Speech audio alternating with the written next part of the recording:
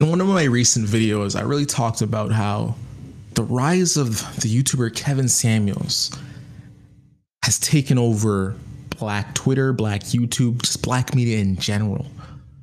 He started the year 2020, less than 200K subscribers, now recently hitting 1 million subscribers. And as someone like myself who's been within the YouTube, Twitch culture, have been watching this sort of red pill movement rise, it's interesting to see the red pill movement on the black side of the conversation, because it hasn't necessarily had mainstream adoption.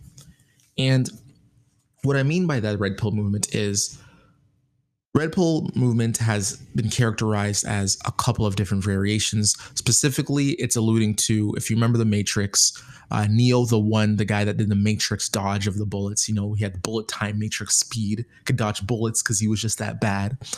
Think about, Keanu Reeves, his first ever big breakout role was the Matrix. And in the movie, he was offered the red pill or the blue pill. And the red pill basically let him see what life was really like, let him see that the machines have taken over the world. It gave him the outlet to reality. Whereas the blue pill, he just went back to his normal day life.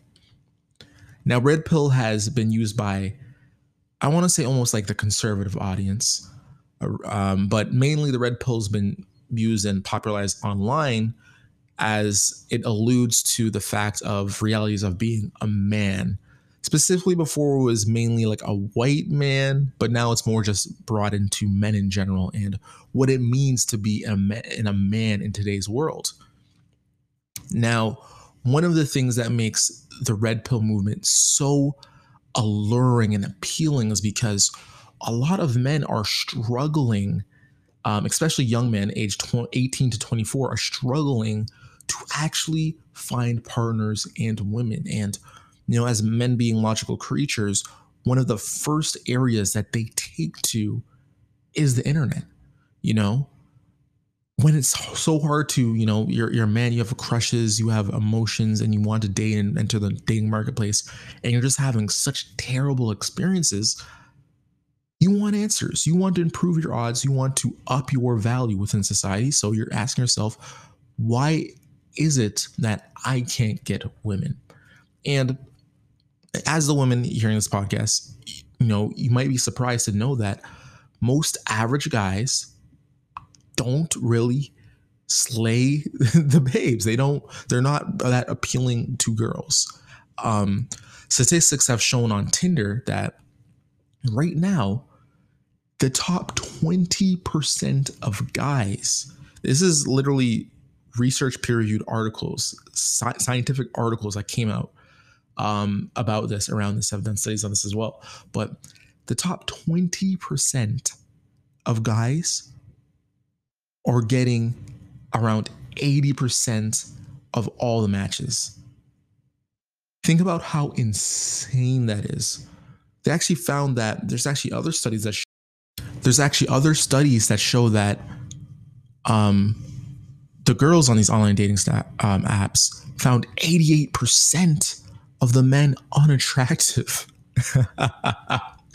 which just lets you know, when it comes to just physical attraction, and also, being able to look at the dating profile, you're able to inference things like what this person's wealth is, what kind of expensive hobbies do they have. You're able to inference these things from pictures.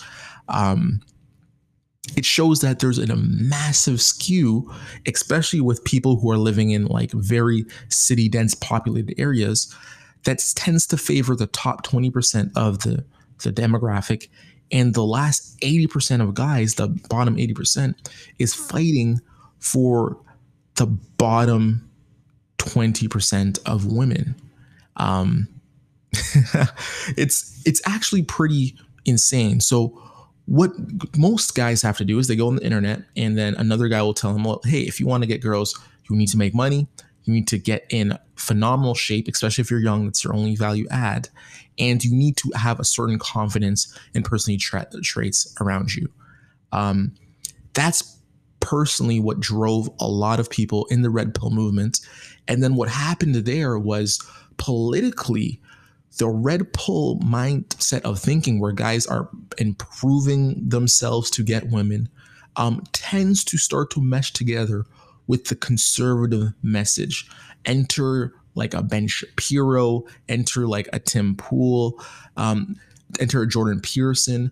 The conservative message tends to start to fit very nicely with the red pill movement, which essentially takes a lot of people and starts to move them towards the right wing. So think about how Trump won the election, starts to point people towards more of I kind of want to say a Trump style thinking, but just a right wing conservative, traditional Christian way of thinking, right? So think about something such as traditional gender roles.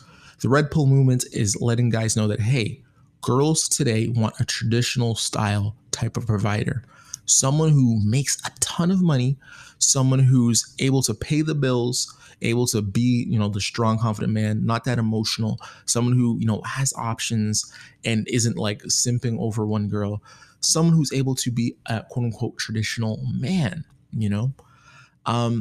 and what's interesting about this movement is on this extreme far right of this movement, it ended up indoctrinating some people into like neo-Nazism, right? Which is always interesting.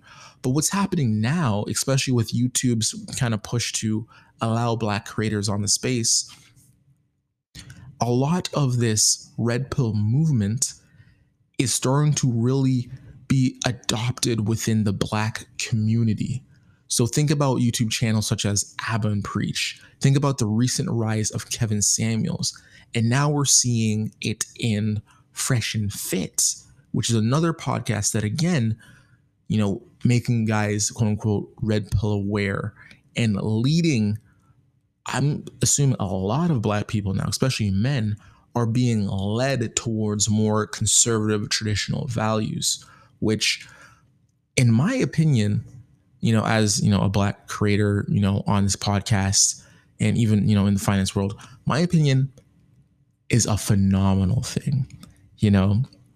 I think it's so insane to think that if you're a Black person, when Democrats win, you're like super excited. But when conservatives win, you're like, oh man, 4 years and nothing's going to happen for me.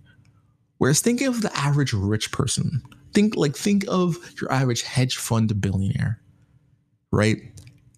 They don't care whether Democrats are going to win or Republicans are going to win. Either way, they're making money. Like, how many articles are like, hey, if you think the Democrats are going to win, these are the stocks to invest in. If you think the conservatives are going to win, these are the stocks to invest in. It makes no sense to rely specifically on one party. And I think as the Black community starts to delve into different corners and, starts to veer away of, quote unquote, being a monolith, which of course they're not, but quote unquote, start to delve their political thoughts and philosophies, I think it's going to make a more actual strengthened community in general and have more political actual power. And one of the things that I think is fascinating about this is I would not be surprised. You think about Kanye West and him running to be president. You think about his open support of Donald Trump. I would not be surprised if in 2024, 2028, we see not only a young Black conservative run on the right wing side, but they actually win. I mean, think about it. The main thing that really destroys Donald Trump's chances of winning in 2020 when he ran is the fact that on the extreme side of being right wing, there are a small portion of neo-Nazis. There are a small portion of extremely racist people, which in a media landscape is very easy to paint all of his supporters that way. Trump, being a Trump supporter, is very easy to be villainized as someone who is the same as a racist.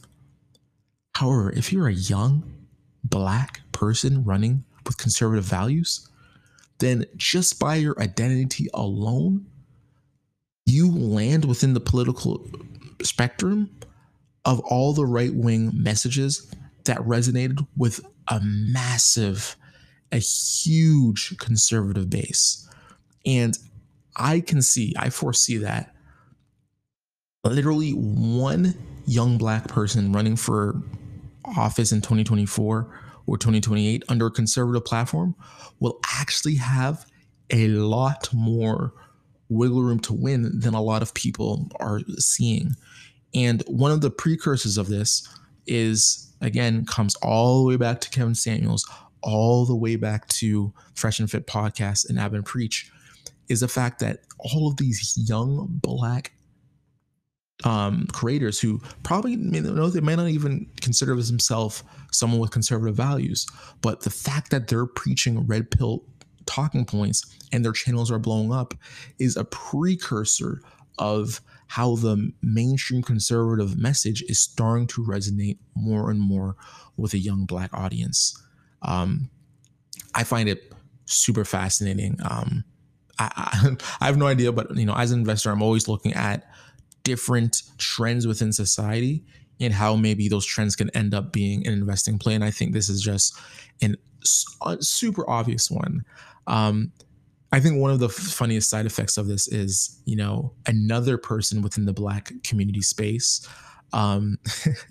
His name is Pastor Poppy Don. People are calling him Derek Jackson 2.0. And what's so great about him is he's like the Joker of, of Kevin Samuels' Batman. He is the antithesis of the quote unquote superheroes of, these black creators who are talking to women saying, hey, women, you got to go for a man. If you're an average woman, go for an average man. Don't be one of these 80% of girls that are trying to get 20% of guys, because you're going to end up like 1 in 4 black women who actually only 1 in 4 end up getting married. 3/4 of black women don't end up married. So don't follow this hot girl summer message. But someone like Pastor Poppy Don, which is I call Derek Jackson 2.0. And if you've been following Black Twitter, Derek Jackson had a huge scandal. He's a guy who always preached girls like queens, and it turns out he's cheating on his wife. So he kind of left this scene. Within his vacuum, this guy, Pastor Poppy Don, entered, and boy, oh boy, this is my favorite Instagram by far. Like, post notifications are on. He comes on Instagram and he's like, girls, if your man's not flying you out, you need to dump that guy. He's a broke bozo.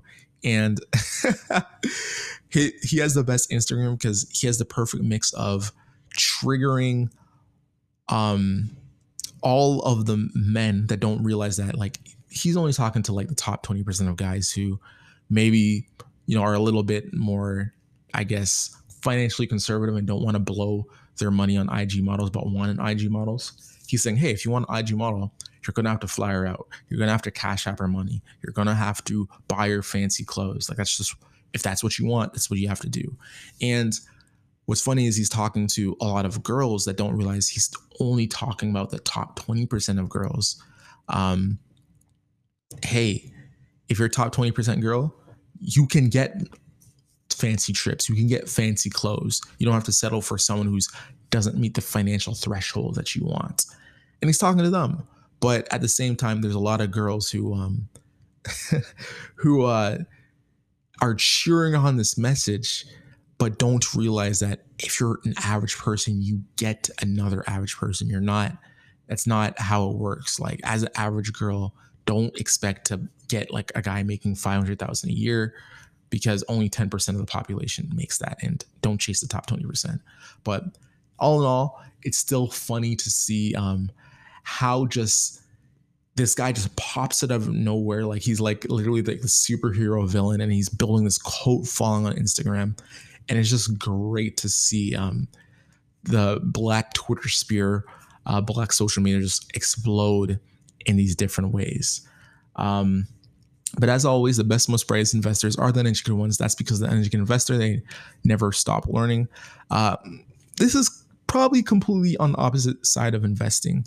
However, one of the things that I find fascinating is just the evolution of online creators and how much online creators are making. Like, right now, Kevin Samuels, his YouTube channel is performing so well.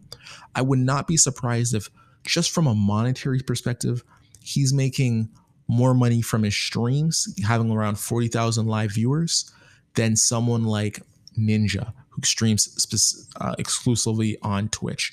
Ninja, I would guess right now, if you know him as a Fortnite shooter, he's probably pulling in around 20K live viewers. Kevin Samuels, around 30 to 40K on a nightly basis. Like, it's absolutely insane. Absolutely insane how someone who's just going in there and talking for 2 or 3 hours is able to consistently pull an audience like that. Whereas, we're getting into an age where a lot of TV shows would be just a flabbergasted if they could pull those numbers. And he's a one-man show doing it. Absolutely insane. Anyways, let me know, are you pro Kevin Samuels or do you think he's the devil spawn? It's at FlightStudio on Twitter, and we, Flight Crew, have to take off. This podcast is brought to you by NordVPN. If you want to watch movies anywhere in the world, whether you're in the US and you want to watch UK movies, or if you just want a safe, reliable internet connection where you want to make sure that you're out on the go using Wi-Fi, but you don't want to have your data actually compromised when you're checking your investments, use NordVPN. It is the best, number one, most reliable VPN service out right now. It's the one that I actually personally use. And for all the Flight Crew listeners, we actually have a cool deal when we partner with NordVPN. So click the show notes. It helps support the podcast and also gives you the sweet benefits of getting a fast, reliable VPN. So again, within the show notes, within the comments of this podcast, you'll be able to see the NordVPN link. Click it there. It will help the show and give you that fast, reliable internet. Thanks, Flight Crew.